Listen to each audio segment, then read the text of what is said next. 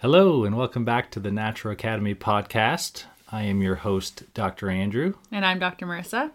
And today we're going to be discussing detoxification and, in particular, the organs of elimination, also known as the Emunctories.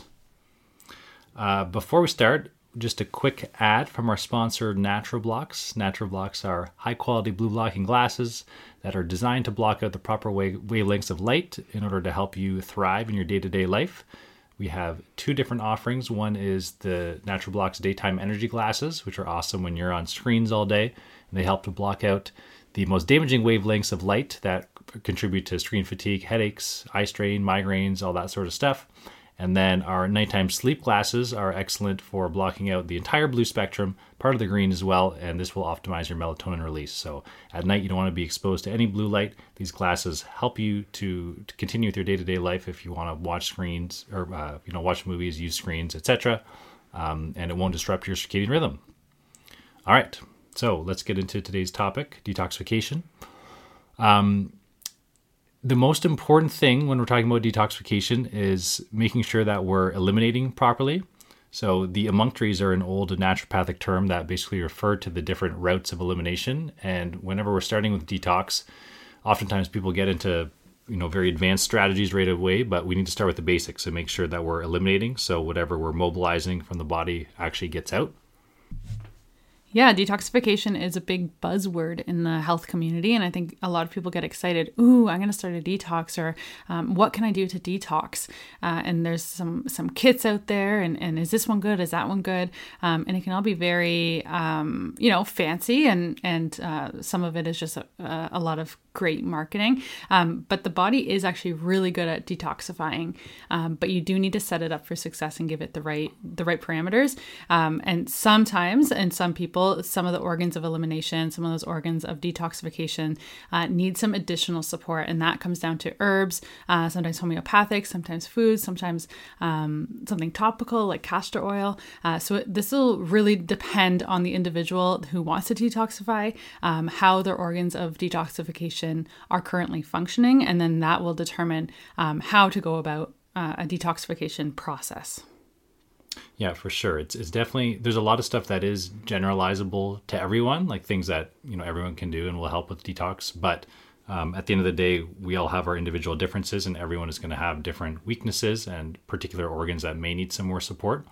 And you don't always necessarily need to go see a professional for help for doing some of this stuff, but it can be very helpful, especially if you've been dealing with stuff for a while, to get an individualized assessment and treatment plan so you know exactly what you need to focus on, because it might be different than the next person. Yeah. So before you go out and buy a detox kit or decide that I'm going to do a detox, let's first just look at all the organ systems that we are going to be talking about today. Make sure the organs of elimination are working properly before starting on any specific and potentially intense detoxification program. So we're going to go over the foundations, the basics, hopefully give a good foundational understanding of how the body, I don't want to say should be working because that feels very limiting, but how would you fix it? How the body functions when it's working well. How the body functions when it's working well.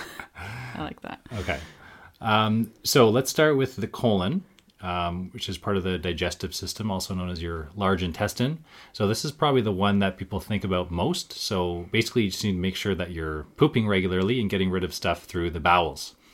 So what happens is your liver and your gallbladder, your liver is basically filtering and biotransforming all these different things in your blood. And some of the waste matter is going to go into the gallbladder. That's going to get excreted into the large intestine, or the small intestine rather. And then eventually that'll get to the colon or large intestine, and that's when you poop it out. So the colon is very important because if you have stuff being held in there that's not moving, then you can reabsorb it back into the bloodstream. So that's why it's so important to make sure that you're having frequent and regular bowel movements. Is there anything else you want to add to that? Yeah, I was going to say that you mentioned that the bowels eliminate stuff from our body, but this comes down to not only just toxins from what we're eating, what we're inhaling, what we're taking in, but it also comes down to like excess hormones. So if you do have excess amount of estrogen circulating, then that's what it's actually eliminated through the bowels. Same with too much cholesterol, excess cholesterol in the body, it is also eliminated through the bowels. So this is from a toxic perspective, like toxins, but also overall health and balancing of our body perspective as well. Yeah, and the word toxin kind of gets thrown out there, and we haven't explained it yet, but really there's two different types. There's endogenous and exogenous. So endogenous means it's something your body produces. So your body does produce things that need to be excreted that are toxic in high levels. And there's certain conditions where, so say if your liver's not working properly, you can get toxic buildups of substances in your body that can kill you. And it's things that your body is producing.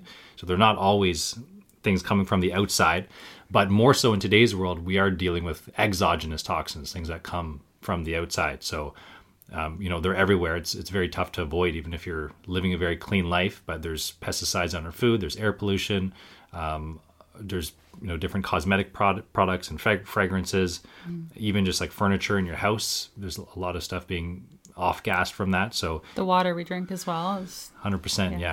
Yeah. So those are exogenous things, and the body's also trying to deal with those. So colon is a very important route of elimination for that. Okay. You mentioned pooping regularly. So what would you consider to be a healthy amount of poop for an individual? Yeah, it's going to be a little bit different for everyone, but at least one bowel movement per day. Mm-hmm. So if you're not going every day, I would consider that to be irregular, and we need to increase that to at least once per day. Probably more ideal would be, I would say maybe 2 to 4. I think it's a little bit different for everyone. But if you're having too many, like say like 5+ per day, then that could also be a symptom of a digestive issue. So you can have both. You can be going too much or not enough.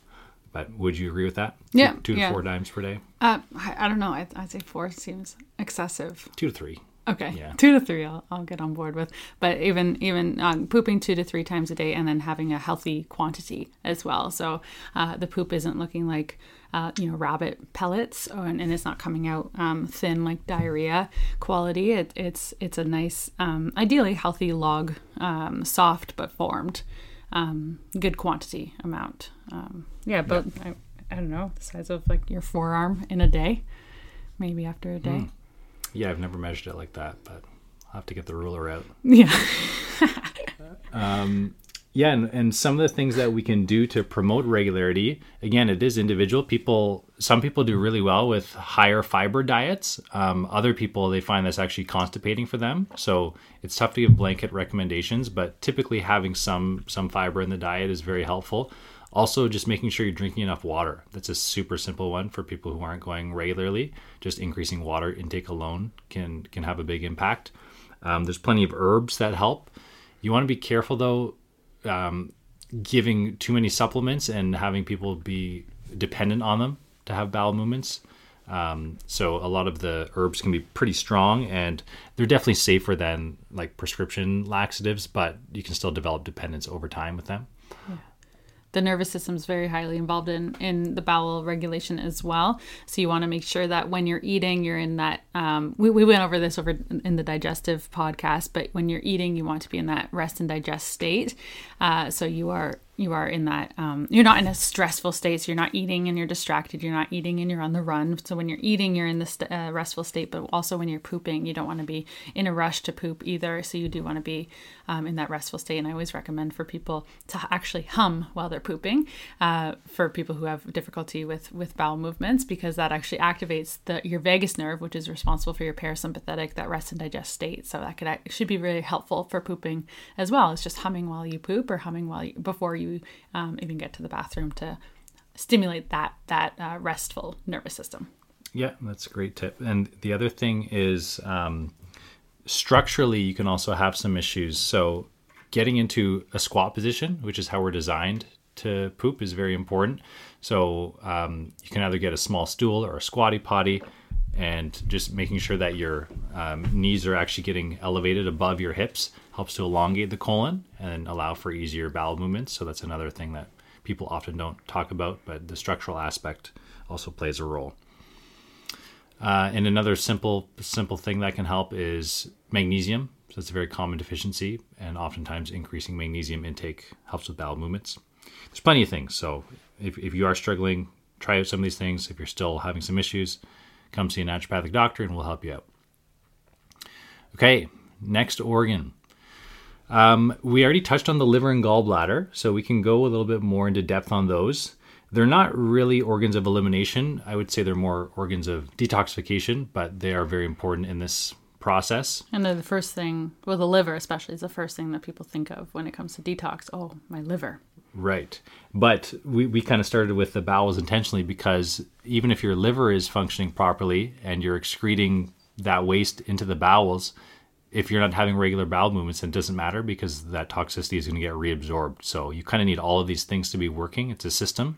You can't just focus on one organ, which a lot of those detoxes do. They say they harp on the liver, but you need to make sure everything's working. So for the liver, basically, as I explained before, so blood is going to be passing through your liver. Everything that you consume, as soon as you digest it and it comes in through the small intestine, that is going to travel through the portal vein into your liver. And your liver has to deal with that stuff right away. So especially if you're eating a crappy diet or taking a lot of toxins through pesticides or whatever it is, your liver is going to be hit with that right away. And people think of the liver as like a filter, and it's not really like that. It doesn't store toxins. It more transforms things into different forms so that they can be excreted. So what it's going to do is take that toxin. If it's fat soluble, try to package it up and put it into the gallbladder to be excreted through the bile. Or if it can convert it into a water-soluble toxin, then it can re-enter the blood and then be excreted through the kidneys, which we'll talk about later. So it's really important that your liver is able to process these different things. And it goes far beyond just toxins. So your liver also produces many of the components of your immune system. It also regulates your blood sugar. It produces cholesterol. So the liver has an insane number of functions. And it is really getting bombarded these days through the environmental toxicity and poor food choices and all that sort of stuff, emotional issues, etc. Yeah, how would someone know if their liver is needing some support? Yeah, this one is kind of tough because there's so many symptoms that are related to a stagnated liver. So there's a good term in Chinese medicine or diagnosis called liver qi stagnation. And this is basically just when your liver is a little bit stagnant. You don't necessarily have like full-on cirrhosis or, an advanced liver disease, but your liver is just a little bit backed up. And one of the first ways you can tell is irritability, actually. So when emotionally you're feeling very irritable, and if that progresses, it turns into anger, then you definitely know your liver's backed up to some degree. Skin issues are another big one. So again, if your body's not able to get rid of these toxins, they can show up in the skin, which we'll elaborate on later. There can be hormonal issues. So the liver, like Marissa said, has to process estrogen and excess hormones. So if you're having a lot of hormonal problems, PMS, and just any type of negative symptom relating to your cycle, that can be an indication of liver problems. Mm-hmm. Yeah, a lot of people think liver problems. Oh, if my liver, it would show up as jaundice or something more severe, but it's not necessarily like that. You can have, your liver may need support, but you're not actually in that advanced disease state like Dr. Andrew mentioned. So, but in today's society, there are so many different available exogenous toxins available to us. And we already touched on that. So I'd say that the liver is mostly working overtime in a lot of us. Yeah. So it is something that may just need extra support. But our favorite way to support the liver is actually through complex homeopathics, and through topical. I should say my favorite way. I don't know your favorite way. Mine is through homeopathics, unda remedies, and also topical castor oil packs. And for a lot of people, that actually is enough. So it doesn't necessarily need those more herbs that'll be stronger acting.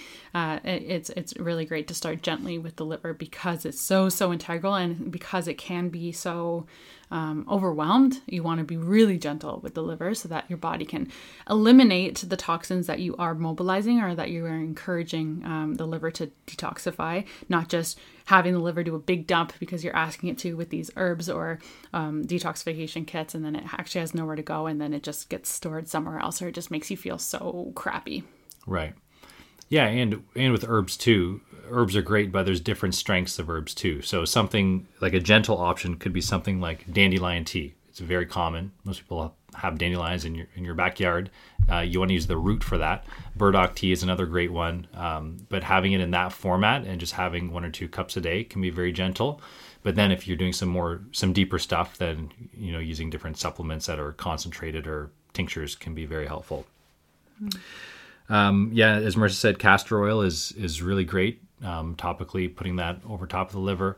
And then also just paying attention. This goes for everything, not just the liver, but what are you putting into your body that is, overburdening your liver? So being cautious of the amount of chemicals that you're putting on your body or putting in your mouth and that sort of stuff. And also, one of the things that's a really big issue these days is non-alcoholic fatty liver. So obviously alcohol is going to have a negative impact on the liver, but also foods that are high in sugar have a high glycemic index. Certain types of fat, so like canola oil and other polyunsaturated fats, have a major negative impact on the liver. So dietary choices go a long way as well. So I feel like the combination of kind of like metabolic issues through poor food choices and the environmental things that we're exposed to, and the emotional stuff as well, is creating this perfect storm. And they're showing now in some studies that a very high percentage of people, even in healthy populations, have fatty liver. But we don't really have great tests available. There's no blood test really that tests your liver other than liver function tests, which are really only elevated when things are pretty bad. So there isn't a good way to tell when things are, in a mild state. Mm-hmm. So it's best to probably assume that your liver needs a bit of love. Yeah. And we're always looking at optimization too, right? Like what makes a human function optimally and feel your best, feel most vital. So that's our perspective, and that's the lens that we look at health with too. I just want to touch on the water quality that is currently in our taps these days. And what's happening is our water is often recycled, right? So it's treated in order for it to be quote unquote safe for drinking, meaning that they're dumping in chemicals to make it safe, as in no bacteria, so that we're not going to drink it and get physically sick, which is such a blessing, and we're so lucky to have that. That being said, there are lots of chemicals that have to go into the water in order for it to be treated to come out safe for drinking, meaning that when we're drinking the water that comes straight from the tap, we are also drinking those chemicals, not to mention the fluoride that they add into water for teeth, which is frustrating because if it's for teeth, it should be spit out, not necessarily swallowed. And it does cause harm, especially to our pineal gland, which is considered our third eye. And the thyroid. And the thyroid, big impact there. But that's just one that you might have heard of. And there's so many different chemicals in there that make an impact on the safety of the water, and it's just overbearing to the body. But then also not to mention the pharmaceuticals that people are having these days, and you pee out pharmaceuticals, and that also goes into the water, especially hormonal birth control. That's heavily concentrated in the water and is not filtered out. That's why you really need a good water filtration system, such as reverse osmosis, the proper Berkey filter. Those are the top 2 that we recommend. A Brita filter is like a bare minimum in my eyes. I think it says, I should look it up, I think it says it filters almost 300 chemicals, and it's not even scraping the surface. It takes out the taste of chlorine, but not the actual chlorine molecule. So it does improve the taste, but it's not actually taking these chemicals and these pharmaceuticals and these heavy duty. Sometimes there's even metals in water, and it's not actually taking that out. So I'd say a good quality water filtration system is, if it's in the budget, it's definitely highly recommended. Yeah, and even if it's not in your budget, you should try to prioritize it's such an important thing that I would definitely save up for that. And I mean, if you're constantly putting in that kind of toxic load in your body every day, it's very difficult to heal. So that's, definitely a top recommendation. So can we move on to the next organ? So speaking of water, the kidneys is the next one that's up. So how the kidneys work, they also, kind of filter the blood. So blood is passing through the kidneys constantly, and the kidneys are responsible for maintaining a lot of different things in the blood, but they can sense what's coming in, what's the electrolyte levels like, protein and sugar and that sort of stuff. And whatever needs to be excreted, it will go into the bladder. Your bladder is kind of like the holding tank for that, and then you pee it out. So the urine is not as toxic as most people think. So there's still going to be a lot of stuff that you're excreting through there, but the primary way that you're getting rid of these things is through the liver, gallbladder, or bowels. But then the kidneys are kind of like a backup to help eliminate some of these water-soluble toxins. And one of the most important things for the kidney is making sure you're just drinking enough water. So again, hydration has such a major impact on every system of the body, but making sure that you're regularly drinking water and able to excrete that through the urine is really helpful. And then there's also lots of herbs and, like Marissa said, complex homeopathics that can impact the kidneys. Is there anything else on that topic? I think you nailed it. Okay. Are any particular herbs or supplements for the kidneys that you can think of?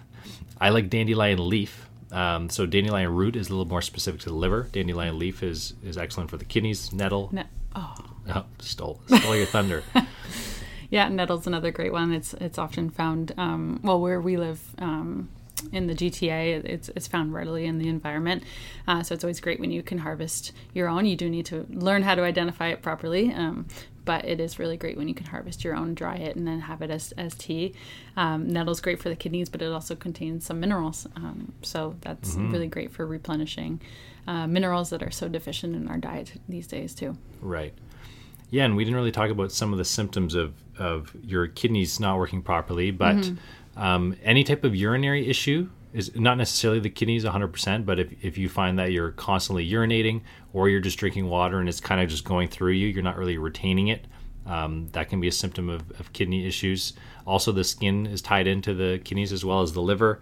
Sometimes low back pain, actually. Obviously, if you have like a kidney infection, it's going to be pretty intense, but sometimes just an aching sensation where your kidneys are, so you can look that up, but it's not like, super low on the back, it's a little bit higher up. But when you have just like a constant kind of stiffness or achiness there, that's a symptom of some kidney issues. And oftentimes what you'll see is the liver starts to be hit first. And then when it's not working as well, then your kidneys kind of need to pick up the slack. And then you can start to see some kidney issues. But it's usually not a primary organ that you see affected first. And skin issues can show up too if you have if your kidneys aren't working properly because of that filtration as well. Yeah. So the skin is the next organ of elimination that we're going to talk about. So the skin is probably our biggest organ of elimination, but it's actually not. It shouldn't be the preferred route of elimination in terms of big toxins and whatnot. And when the liver, the kidneys, the bowels, they're not doing their job properly, then what can happen is the skin starts to present with acne, eczema, psoriasis. The skin gets chosen as that primary emunctory or route of elimination. So that's when, if you were to come in to see us as naturopaths, that would tell us that, okay, we need to start to optimize those other organs of elimination. Right. Yeah, we typically refer to the skin as a secondary route of elimination. So it shouldn't be the primary way things are getting out of the body, but sometimes, the body's very intelligent. So it knows if I can't escape through the bowels or the liver or whatever, or the kidneys, then skin is the next best step, because the last thing you want to do is have those things stay in your body. So sweating is really good. Regular sweating. So just getting some exercise, regular exercise and sweating helps. But if you want a deeper cleanse, then doing some sort of sauna therapy is very helpful. So the difference between sweating through exercise and through sauna, for example, is that your body is in a different state of its nervous system. So like Marissa was talking about before, with your parasympathetic nervous system, your rest and digest, detox is also part of that process. So your body can't really detoxify and get rid of things when it's in a sympathetic state. So when you're going for a run or whatever and sprinting, you're not really excreting as much toxins as you would be if you were just actually relaxing and sweating. And that's why you see such a long history of use of sweating through either Finnish Scandinavian culture with saunas or sweat lodges or temescals. That's a Mexican sweat lodge. Those things have been around forever as a method of purification. So it's really good to make sure you're sweating on a regular basis. Another thing that a lot of people talk about, I definitely don't do it enough, is dry brushing. So that's an old practice from Ayurvedic medicine, which is kind of like ancient Indian medicine. And basically what you do, you get, there are specific brushes for it, but you can also just use like a loofah or some sort of soft brush. And you're really just gently rubbing the skin towards the heart. So that helps with the lymph system as well. So your lymphatic tissue is basically like the sewage system of the body, and that's helping to get rid of waste from your cells. But also that light scrubbing helps get rid of dead skin cells, which allows the skin to breathe a little bit better and excrete things as needed through the skin. Mm-hmm. Often people these days are using deodorants that also are antiperspirants, and antiperspirants are anti-sweating, so making sure that the body doesn't sweat through the armpits, and specifically, and that's something depending on the patient, I try and encourage staying away from. And what happens actually when you stop an antiperspirant deodorant is you get this rebound sweating, because it's like a visual of a big blown up ball in a pool, and you push it down, and then all of a sudden you let it go and the ball just explodes out of the water.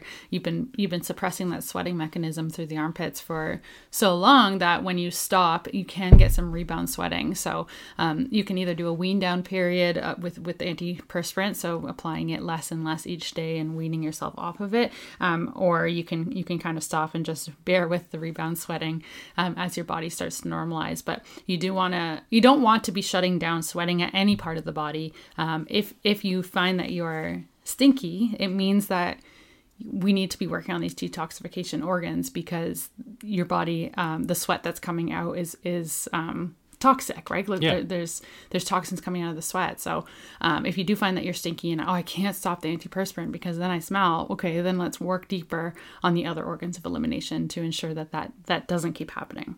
Right. Yeah. Smelling poorly through the armpits and other areas of the skin is a good indication that your body's just getting rid of that toxicity through that route, which is good. But at the end of the day, ideally you wouldn't have that much body odor because you're eliminating properly through the other routes. Yeah. And lymph is so important, and Andrew touched on that too, but the lymph actually doesn't have its own pumping system. The lymph needs to be using the pumping mechanism from the underlying muscle in order to pump through. So that's why, again, physical activity is so important for detoxification as well, because it's actually pumping the lymph, what is the role of lymph in detoxification? Did you? I kind of briefly touched on it, but basically it's like the sewage system. So the circulatory system, or your blood, is bringing nutrition into the cell, and then afterwards your cells drain any toxicity or waste matter into the lymph system. And there's actually far more lymph fluid than blood. It's funny how we always hyper focus on the blood, but then what the lymph system is going to do is return that back to the circulatory system to be excreted through the kidneys. And there's also plenty of immune functions with the lymph too, but we won't get into that today. But like Marissa said, movement is probably the most important thing you can do for the lymph system. Mm-hmm. Okay, and talking about smelliness, what about smelly breath? Why would someone have smelly breath? Sometimes that's just like an oral issue. So, in the mouth, you have dysbiosis or an imbalance of certain bacteria, which can cause that locally. But oftentimes it's just an indication that your gut is toxic. Mm-hmm. So we often forget, but your mouth is part of your digestive system. And basically it's one long continuous tube from your mouth to your anus. It's all one system. So if you have a problem further down, so say in your intestines, you have dysbiosis there, which is very common. That's just an imbalance of bacteria. Then that can translate, upwards, and you'll likely have some sort of bad breath or potentially, some oral issues down the line. So usually it's just a sign that your digestive system needs some help. Okay. And what about the lungs being a form of detoxification? Is that true? Yes. So that's the last one. This one people don't really talk about much, but it's getting rid of gases in the body. So just exhaling waste matter. So CO2 would be one example of that. But also you can just smell it on someone's, if they've been drinking the night before. What do people always say? Like, oh, I can smell it on your breath. And that's because your body's literally getting rid of that metabolized alcohol through the breath. So that is another form of detoxification. Now, in terms of improving that, I mean, if you have an underlying lung issue, then you'll have to figure out what's going on there. But also just working on some breathing exercises is very helpful. The most basic thing is just focusing on good technique. So making sure you're breathing through your diaphragm and perfusing all aspects of your lung. So a lot of us are chest breathers, which is really only exercising the top portions of our lung. But if you're using your diaphragm and belly breathing, then you'll be perfusing that entire area. And also slowing down the breath really helps. That's more from a nervous system perspective. Also lung capacity, but training your breath to nice, slow, big breaths, perfusing the entire lung, and then exhaling slowly as well. Yeah, you can sit down and do breathing exercises where you sit or lay, where you put your one hand on your belly and one hand on your chest. And this is how you learn to use your entirety of your lungs. And the best description I've heard of it is like you're filling a jug of water. So when you're putting water into the jug, it hits the bottom before it fills up to the top. So you want to do that with your lungs as well. So you want to expand your belly so it's reaching the bottom of your lungs. And then the chest comes second, and then you exhale. So breathing, making sure that when you are breathing, you're taking a full breath, and you're not just breathing shallow through the chest, the upper part of the lungs. So sitting down and doing this breathing exercise for 5, 10, 20 minutes a day would be very powerful. But then also using the technique that you're learning and practicing all throughout the day, so that you are using the entirety of your lungs throughout the day, throughout your physical activity, throughout sitting and doing work, and also ensuring that you're breathing in and out through your nose, which actually you know a lot about, so you can talk about that, nasal breathing. Yeah, and again, I'm not sure how much it plays into like detoxification necessarily, but when you're breathing through your nose, you're automatically going to be breathing further down into the lower lobes of your lung. So you can just experiment right now. Take a few breaths through your mouth, kind of like a dog panting, and just feel where that's expanding in your body. And it's mostly going to be your chest. Whereas if you force yourself to breathe through your nose, then you'll notice that the lower lobes of your lung are getting more oxygen. Also, just like the filtration aspect of having air go through your nose hairs. You don't have that in your mouth. So that helps trap particulate matter and prevent different toxins from coming in. So there we go. And it triggers to the body that it's safe, and then which activates the parasympathetic, that rest, digest, detoxify nervous system. Whereas if you're always breathing through your mouth, it actually triggers the sympathetic nervous system, the fight or flight nervous system, which you're not going to be detoxifying when you're in that state all the time. Right. Yeah. So it actually ties in many ways. Quite a lot. Yeah. Okay. Is there anything else that we haven't discussed? No, I think that was pretty inclusive, yet like barely scratching the surface, but I hope it's helpful. Yeah, we can definitely, we're planning on going into more detail on each of these organs at some point, and even talking about some more advanced kind of detoxification strategies, because there's a lot more stuff that you can do. But like we said, you need to set the foundation and make sure that these organs of elimination are working properly. And oftentimes when you focus on just these things, you're going to see pretty significant results. So you don't always need to do something deeper. But in today's world, so many people are bombarded, and they may have been exposed to this type of toxicity for decades. So sometimes you do need to put in a little more elbow grease, as they say, and use some stronger stuff. But it always starts with this foundation. Mm-hmm. Yeah. Okay. So thank you for listening. If you like the show, we would love it if you could please rate the show or review it on whatever platform you're listening to us on. And we recently got a message on our Instagram saying that this person really liked our show, and I think that's so special. So if you like our show and you like what we're saying, and you're finding this valuable, and you have some suggestions for what you'd like us to talk about moving forward, we'd love it if you could reach out to us on Instagram and just let us know. It gives us the motivation definitely to continue and know that this is making an impact. So on Instagram or Facebook, we're Naturo Academy, Naturo Academy. Yeah, and that's where you can find us. Yes, and just a reminder, blue blocking glasses are at naturalblocks.com. I didn't say that at the beginning. And if you are interested in a pair, you can use the code NATUROFAM, NATUROFAM, for 10% off any pair of glasses for being a dedicated part of our family. Yeah, and you can try them. We have 30-day, no questions asked, money back guarantee, and they're awesome. I think you'll really love them. All right, thanks for listening, guys, and we'll see you next time. Okay, see ya.